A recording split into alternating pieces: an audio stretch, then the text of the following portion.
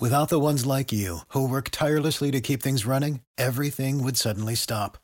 Hospitals, factories, schools, and power plants, they all depend on you. No matter the weather, emergency, or time of day, you're the ones who get it done. At Grainger, we're here for you with professional-grade industrial supplies. Count on real-time product availability and fast delivery. Call, click Grainger.com, or just stop by. Grainger, for the ones who get it done. Every team, every topic, everywhere. This is Believe.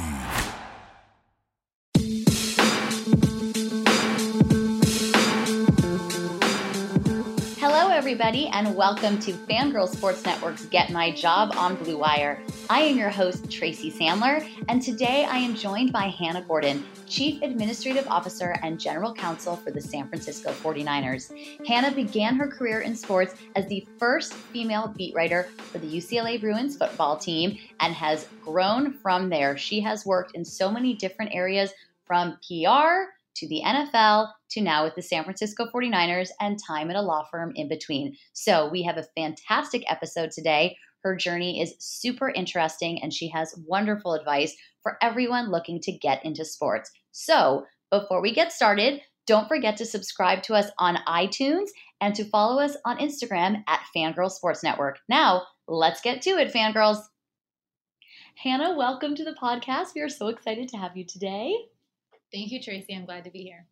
So I want to jump right in and talk about, as a beat writer, I'm very excited to know that you were the first female beat writer for UCLA football. Could you talk a little bit about that experience, how that came about, and how you were welcomed in by the other beat writers? Sure. It was probably the most formative experience that really set the path for the rest of my career. When I got to UCLA as a freshman, I was trying to figure out what did I want to do as an adult. And I had started to fall in love with football, watching it a little bit in high school. I did not grow up in a family where we watched sports really at all. And I knew I loved writing. And my freshman year was the first year of the Lakers three-peat in LA. I am from Oakland. I'm a Warriors fan, just to be clear. However, it was a really exciting time in the community. I was watching a ton of sports because I was a little bit of a homesick freshman. And I saw Hannah Storm hosting the halftime show during the playoffs. And I thought, that's what I want to do. She was so smart and funny, and just the way she kind of monitored, sort of finessed this whole banter among everybody. I was like, that looks like such a fun job. That doesn't even look like work. Like, how do I do that? And so I started to look into it, realized that I should, learn journalism. At UCLA, journalism is very hands-on. It's not an academic major. You apply to the paper, essentially. And at that time, it was really just the newspaper. They were starting a little bit of a TV station. And so I applied to the paper. I covered tennis for my sophomore year, which was a great experience. Stella Sampras, who's Pete Sampras' sister, is the tennis coach at UCLA. She's still there. She was probably in her first couple years when I was there. And she really welcomed me in. I frankly knew very little about tennis at the time that I started, and learned a lot on the job. And then I applied for the football beat my junior year. I got it. I was so excited. The SID at the time, Mark Dellins, let me know that in the now it's 100 years old. At that time, it would have been about 80 years of the paper. There had never been a female beat writer on the football beat. And it was a great experience. They really welcomed me in. The coaches were amazing. The players were great. And just telling the stories, learning the game. I mean, there was no better way to learn the game. I actually was just visiting UCLA a few weeks ago and learned that the writers don't sit out there at practice all day, every day anymore. And I was like, oh man, because when I was here, that's where I spent every afternoon. I watched all of practice. I diagrammed plays in my notebook. They would joke, like, if my notebook got lost, I was in big, big trouble. And that was the way that I really learned the game. That's awesome. I was a beat writer in sports at the University of Michigan, and that's what I would do too. But I covered volleyball, which I knew very little about. And then I covered wrestling. And I ended up being like the greatest wrestling writer they ever had, because I went to practice every day, and I went to every meet, and I did special features. It was probably somewhere the genesis of 5 Fun Facts. And I think that is the most valuable experience for a beat writer, to be at college, especially a big university, and to get to really ingratiate in a team in the day-to-day and really work. So I think that's just amazing. So now, of course, you are not a beat writer. So tell us a little bit about the transition. I know there was law school, there was time at the NFL, and then at the 49ers. And I want to delve deeper into that with some of our questions, but just kind of an overview of how you ended up here and then what it's like to be doing what you're doing here. Yeah, so it was really writing for the paper that got me my first internship in the NFL. I was a PR intern for the Raiders, and they had me writing a lot of website content because at the time, digital media and PR were sort of all one thing. And from there, it was actually a really wonderful time to be a PR intern because it was the year that they went to the Super Bowl. So when I was home for games over Thanksgiving or Christmas, I would work, and then the Super Bowl was in San Diego. And I remember they called me because this is also before they put Pro Bowl in between, so you only had a week. So they called me right after they won the AFC Championship, my old boss, and said, all right, get in the car and drive to San Diego. Like, we want you to work all week. And I was such a studious little girl that I said, okay, but I think I need to go see all my professors in the morning and tell them that I'm missing school for the week for the Super Bowl. And they said, what are you talking about? Just get in the car and go. So I worked all that week at Super Bowl. I did go see my professors. Did they understand? They did understand. Okay. One of them was like, the Super Bowl, what's this? But it was a great experience. And really my time there led to a lot of my internships. So I interned at Fox Sports West in production. And that was really the result of somebody from Fox Sports West being out at practice, seeing me, starting to chat with me and saying, hey, like, are you interested in this? So it really is sort of the basis of everything that happened. And then after I graduated, I went to the NFL Players Association. And that was also the result of me writing at the paper because I did a story on unionization of college athletes, contacted the NFLPA to interview them. And at the end of the interview, I said, by the way, I'm a graduating senior and I'd love to come intern for you. Can I send you my resume? Can I do an informational interview? Yeah. And that led to my time there. So I spent a season there writing content for their website. It was at a time when people didn't put a lot of focus necessarily on that and also didn't have a lot of things they created. So I did like a DJ contest. I actually still have CDs that like Ed Reed sent in to compete in our DJ contest. If people know what CDs are anymore. And I would do what we would call player journals, which would be like the equivalent now of like blogs or a day in the life or something like that, where every Monday morning I would call players and have them tell me about their day, about their game, and help them sort of create their own content. After the NFLPA, I went to UC Berkeley and worked in their media relations department, doing media relations for football, track, and swimming. And while I was there, I decided to apply to law school. Once I got into law school, I went to my boss the same day that Aaron Rodgers declared early for the draft. And he was like, oh, Aaron's declared early.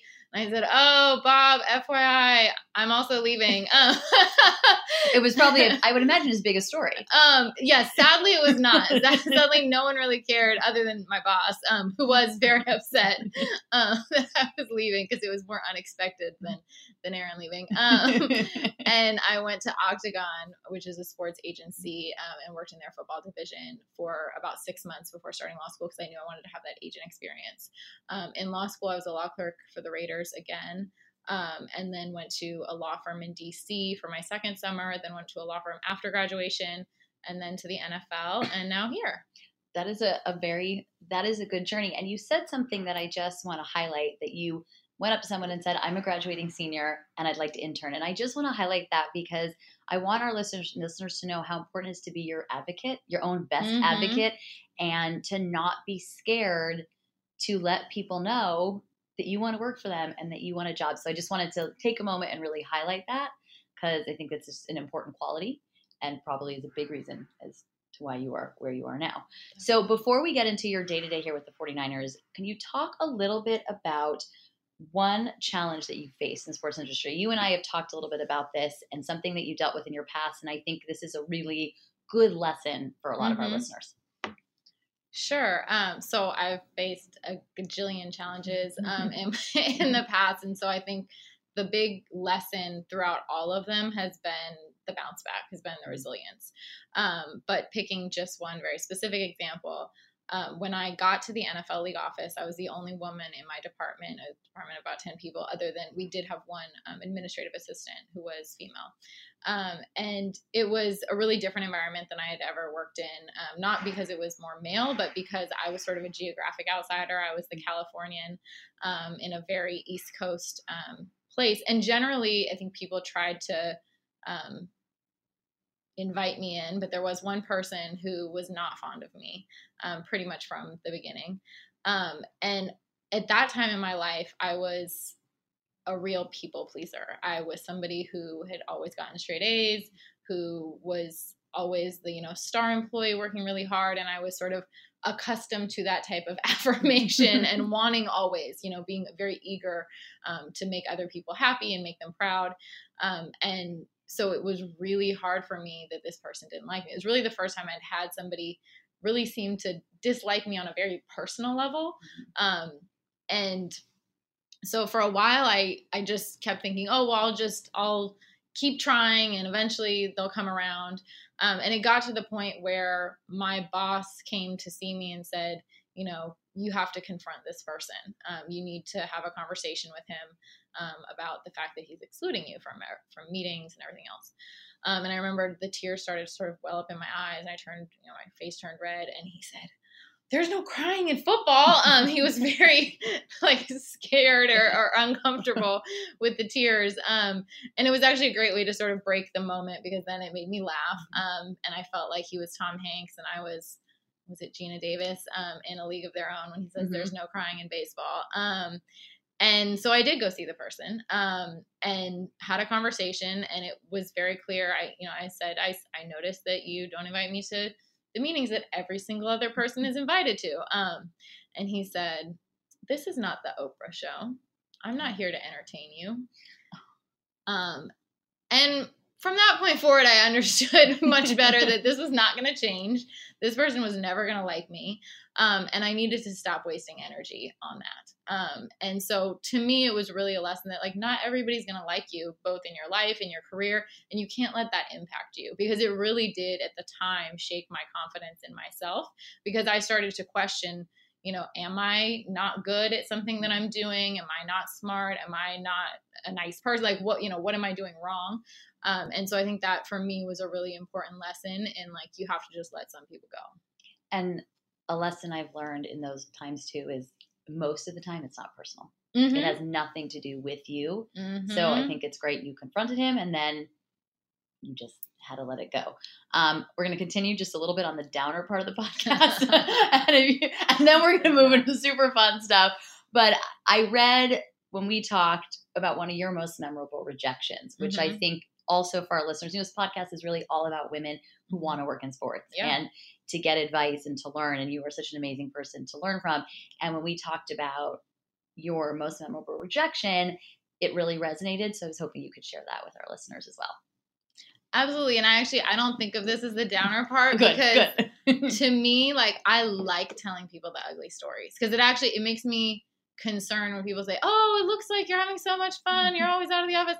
And I'm like, girl, if you knew how ugly things can be sometimes, I want people to know, it's okay. When something goes wrong, it doesn't mean the rest of your life is going to go wrong. It just means that was one moment in your life, and hopefully you're going to learn from it. So for me, probably one of the big turning points and memorable rejections is that after law school, I went to go work at a law firm, Latham & Watkins, which is a huge law firm with over 2,000 lawyers worldwide. I was working in a relatively small office, San Francisco. And I graduated from law school right as the economy was crashing to sort of the worst crash since the Great Depression in 2008, and then working there in 2009 as the economic meltdown continued. And it was very clear from the beginning that people were going to get laid off eventually, that the economy was headed in a very bad direction. And so I was not surprised when months later, I was one of the hundreds of associates who were let go And especially, and I always, as people ask for sort of specific career advice, I always remind them to really understand who their boss is and who they're connected to, because I chose to go to a firm that I hadn't summered at. So I really had no connections. And also I chose to go to a firm that had what we call an unassigned associate system. So you weren't specializing in anything, which meant you were extremely disposable. And also I had been interested in corporate work, and they laid off the entire corporate associates. So it was a great experience because not because I sat on my couch crying for the next 6 months, which I did pretty much cry about once a day for several months, thinking that I would never work again. Because at the time, firms weren't hiring. And to be fair, I joke about it now, but millions of Americans lost their homes. Like, it was a very serious time, and I'm very fortunate with the way things ended up. But the reason that I was grateful for it is that I knew that I wasn't living the life I was supposed to be living, or that I wanted to be living. So when I was working at the firm, I was making more money than I'd ever made in my life. It was a very prestigious job. And yet I felt like, this is not me. Like, this isn't what I want to do. Like, I want to be working in sports. And so when I ended up at the league office making half as much money as I made at the firm, I was so much happier. So like, for me, it was a great thing, because I would have stayed at a firm longer if they hadn't laid me off. And instead I got to make the leap to what I really wanted to do much sooner. And I got to live the life that really did feel like me. And that's, to me, what's most important in my life, is to be true to myself in that way. Indochino was founded on the belief that you don't need to spend a fortune on a custom wardrobe. The process is simple. You choose your fabric, pick your customizations, and submit your measurements. Your package will be delivered straight to your door in 2 weeks. You can get measured and design your suit at your nearest Indochino showroom, or do it all yourself online at Indochino.com. Start your style upgrade now with $30 off your total purchase of $399, that's $399 or more, at Indochino.com when entering Blue Wire at checkout. Plus, shipping is free. That's Indochino.com, promo code BlueWire, for $30 off your total purchase of $399 or more. An incredible deal for made-to-measure clothing. You really have no excuse anymore to wear clothing that doesn't fit. Following a team you love in 2019 can be time-consuming. Trying to follow everything happening in sports is almost impossible. Scrolling through every app and visiting every website on a daily basis is impossible. That's why I subscribe to Axios Sports, the best free daily newsletter in the land. Axios Sports is a modern sports page delivered directly to your email inbox. When you sign up for free at sports.axios.com, you'll get the best stories from the NBA and NFL to cricket and ping pong and everything in between. Axios Sports also highlights the most important stats and trends, giving you the ability to stay informed. It's super simple to sign up, and it's free. Sports.axios.com. Not only will you be caught up, you'll be the friend sharing an amazing link with your buddies. Join the 100,000 sports fans who get caught up on the day before it even begins. And best of all, there's no paywall, no subscription fee, nothing. This is free, curated sports content delivered directly to you. Sign up at sports.axios.com. Again, try it for free. Sports.axios.com. And so now here we are, and you are the Chief Administrative Officer and General Counsel for the San Francisco 49ers, which is a really awesome and impressive title.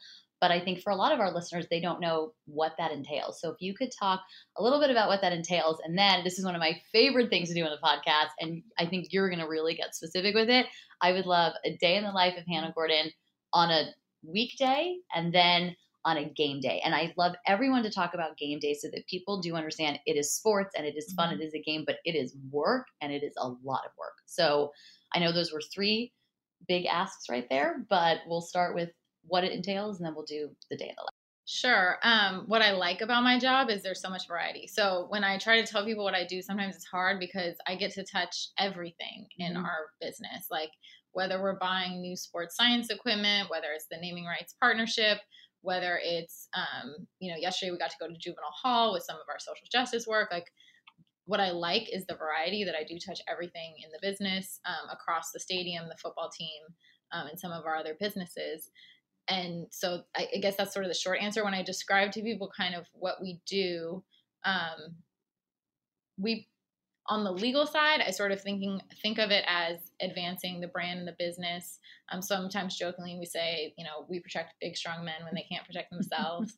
And on the kind of community impact side of things, the way I think of it is we really touch every person who could have a relationship with our team who may or may not be a customer. So whether that's a child or a teacher or a community member or the governor, whoever it is, we don't care whether or not we have a commercial relationship, but we want to have a relationship with every single person, both in the Bay Area and even nationally and abroad. A day in the life. Okay. Wake up I'm just going to do today off of what I can remember. Wake up at 6, try to journal or write first, which is hard to be disciplined about when you want to still stay asleep. And then For sure. roll out of bed, throw on the sweats, come in, go to the gym, work out, go home. Time stops, disappears. I don't know what happens to time, but all of a sudden I'm late to work, and then it's time to get in the car, come back in, eat breakfast because I'm a big believer in breakfast. Shout out to Alfredo and Araceli and Daniel at the 49ers Cafe because they make the best breakfast in the whole world. And then usually just meetings on meetings all day long. And then at 5 you realize you have 250 unread emails, and then you need to start working on that. And then last night, my parents called me at 8:30 and I was like, is everything okay? My dad said, oh, my cousin in Sweden posted something on Facebook and I want to reply and I don't know how. And I said, I'm at work right now. And they said, oh, okay, sorry. Well, help us figure this out and then finish your work and then you can go home. So That's amazing. I went home at 9 o'clock last night and crashed to sleep. So that's a weekday. Facebook emergency. Yeah, Facebook emergency. And on a game day, I try to get to the stadium 3 hours before kickoff. It's a weird, I probably don't need to be there until more 2 hours before, but it's you want to get, you kind of have this nervous energy on game day, and you want to get to the stadium, you want to kind of see that everything's okay, and get just the vibe, feel the weather, whatever it is. And then 2 hours before, probably just kind of start making a lap, trying to see people from the other team who I know, because usually our guests won't come until closer to 90 minutes before kickoff. And then depending who we may be hosting, we'll be visiting with people, taking them around, keeping an eye on our 50-50 raffle and where our numbers are at, seeing, what kids are out for the anthem team, giving them a high five.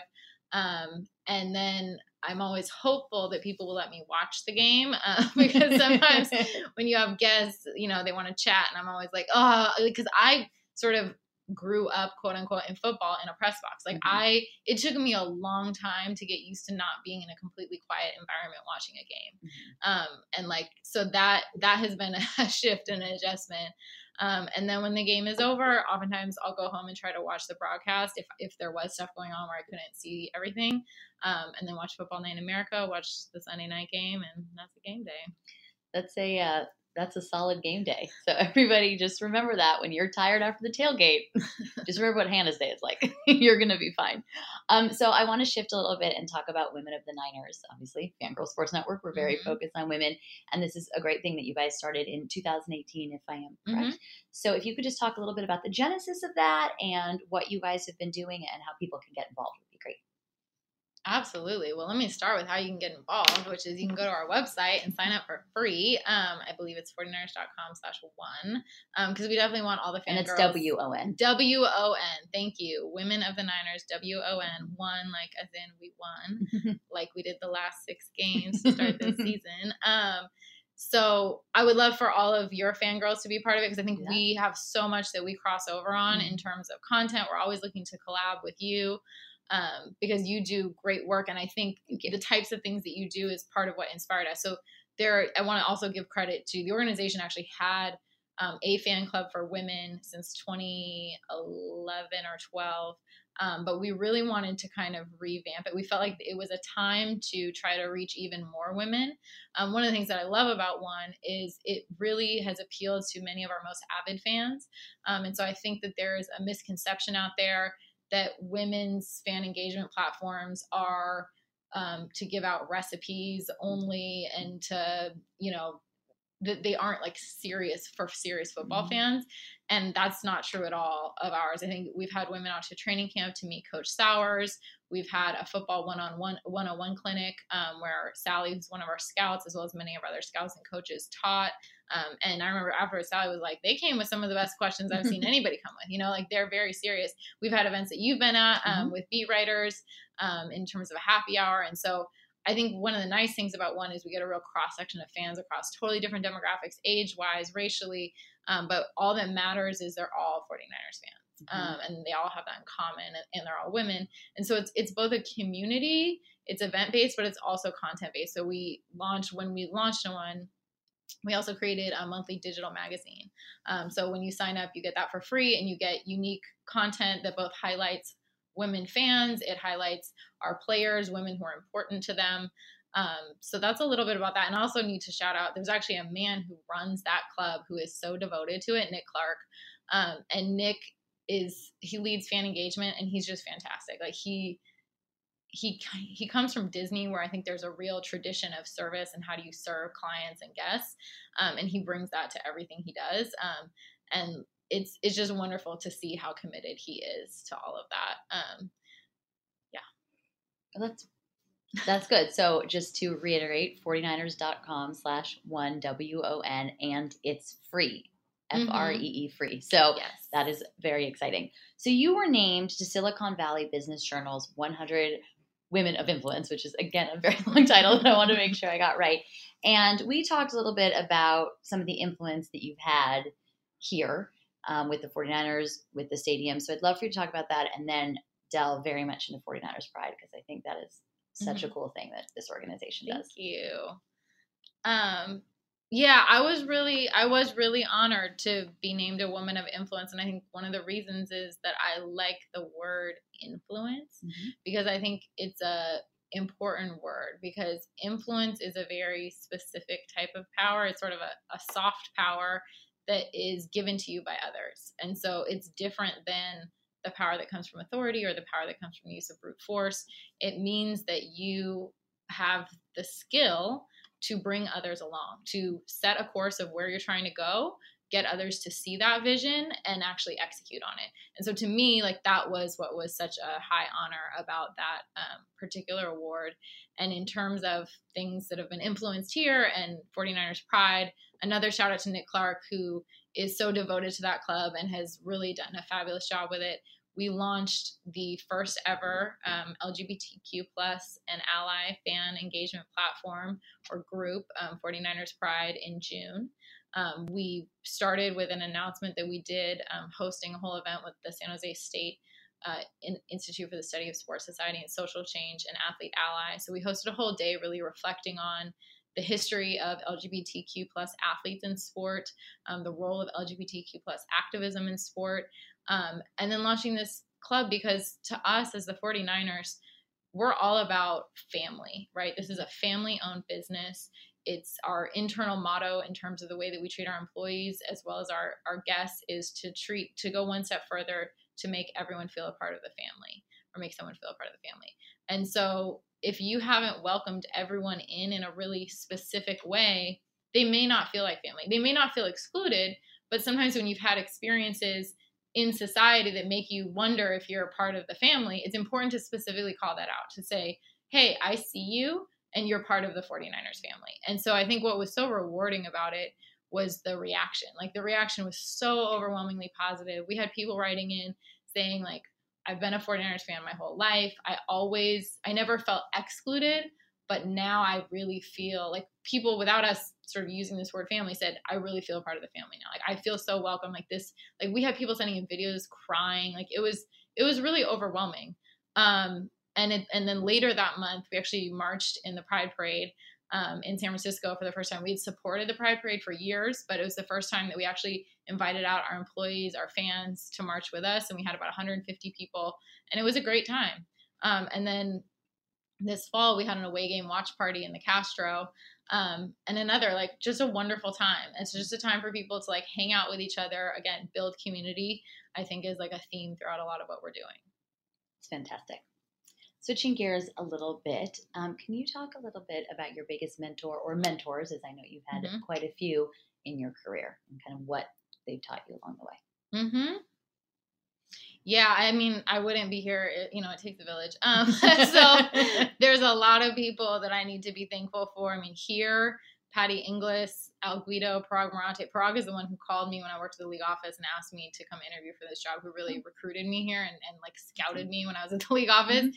And Dr. Edwards and Pastor Earl and Keena Turner. And at the league, Peter Rucco and Ed Ty and Troy Vincent and Jocelyn Moore and Anastasia Danius, who's now in MLS. And Bob Rose, who I mentioned was my boss at Cal, people at the Raiders, Amy Trask, who I know you already interviewed on this podcast, who's such an inspiration. There have been so many people throughout my life. And I probably learned different things from all of them. And actually, I should also mention Dan Nash and Stacey Eisenstein and Aiken Gump. I think when people ask about mentors, oftentimes they think the person needs to be like in a formal mentoring program, or that you need to go up to somebody and be like, hi, I think you're really cool. Will you be my mentor? And for me, most of the people who are my mentors are either former bosses, former colleagues. Somehow we cross paths more organically in life. Now, I have participated in a lot of formal mentoring programs, and you can develop relationships from there also. But I think people should be open-minded sort of about like what that means, and also that you don't just have to have one mentor in your life. And probably different people will be mentors in different ways in different aspects of your life. In terms of the advice or counsel, I mean, I've gotten a lot of advice from all of them in different ways over the years. But one that stands out, especially because she was important, like woman, I always hesitate to use the like term work mom, because I think it's like, it has a connotation that I don't like, but Patty definitely has been kind of a guide to me in many ways. And I remember one of the important lessons that she taught me, and she's very skilled and influential in that she knows how to tell you something in a way that you can hear it. So she won't just say like, hey, you're doing this wrong. She formed this very much in a compliment. And she said, hey, you're really smart. You get to the answer faster than other people. However, you're the type of person who wants to get to the answer as fast as possible and move on. And that means that other people at the table feel like they kind of just got steamrolled, like, right? That you have just moved on to the next thing. And sometimes people need to feel heard just to feel heard, or they need some time to get there with you.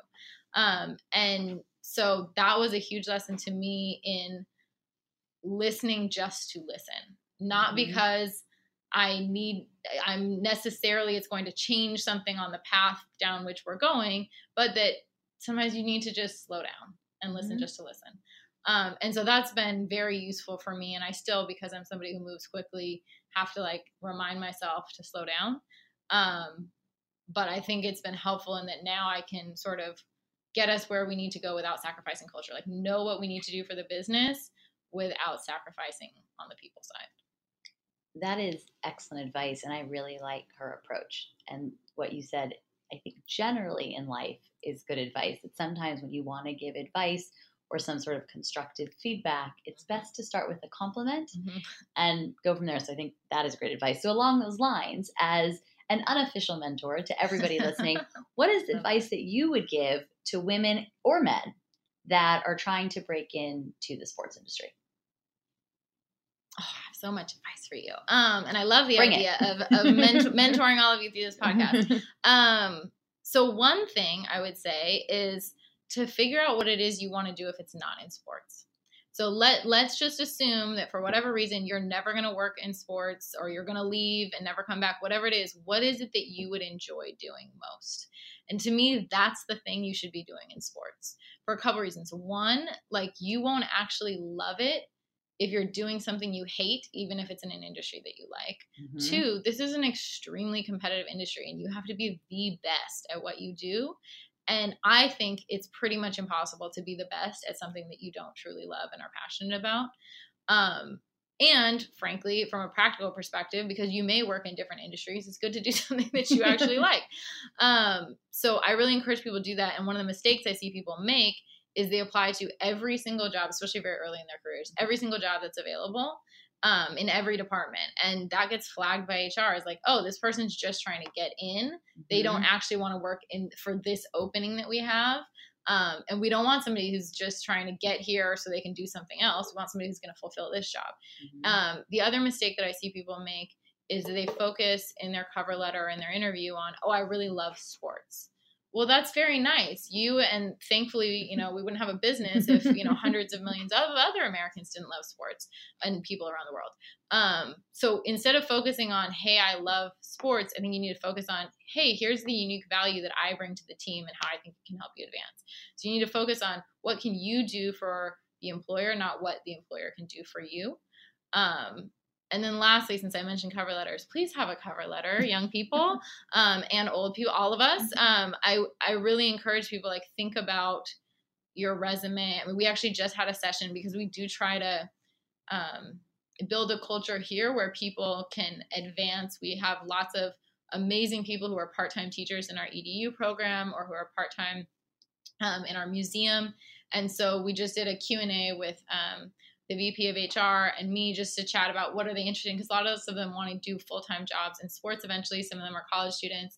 And we talked about all of these things of having a cover letter, of having a resume that's not more than a page long unless you have at least 20 years of work experience, just so that you know that people only have 7 seconds generally to look at your resume. And so you want to make sure that it's very clear and concise and that you're emphasizing the things that you want to emphasize. So those would be, that was my school marm self. Our director of security used to call me the school marm because I whip out the red pen on every document and start marking it up. But that's my school marm advice for you.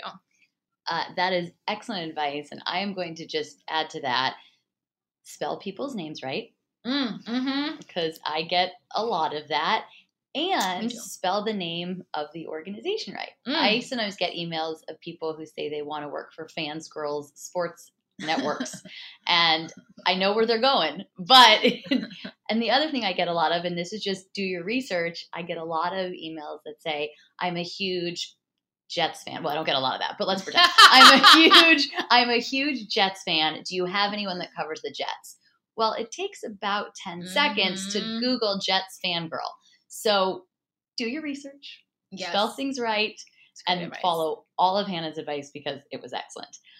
We are now coming to my favorite part of the podcast. And really, I think you all know my favorite part of life, at least my professional life, 5 fun facts. And so every week we do 5 fun facts with our Get My Job guests, and everybody answers the same ones.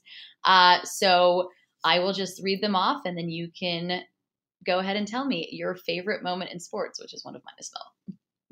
Winning the NFC Championship. I will never forget that feeling because it was this, first of all, it's just the elation of winning. And then you want to be with everybody else because that's the beauty of team sports is this collective joy.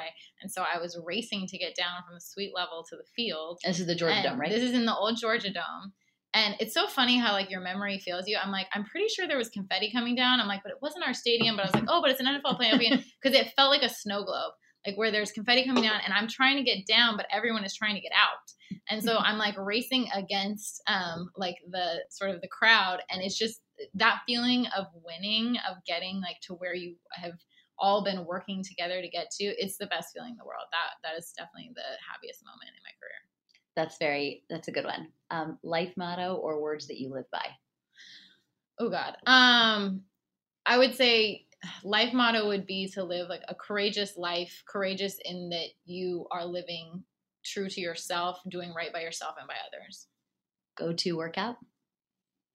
Dancing. Never not dancing. Yes.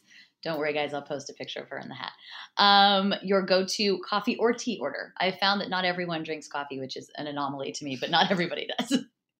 I do not drink coffee, but in a moment of weakness, I will get a boba tea. Okay, and last but not least, a book every woman should read.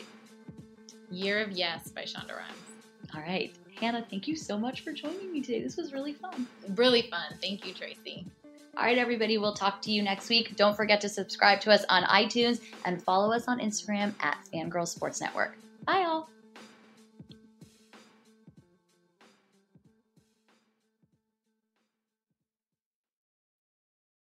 Without the ones like you, who work tirelessly to keep things running, everything would suddenly stop.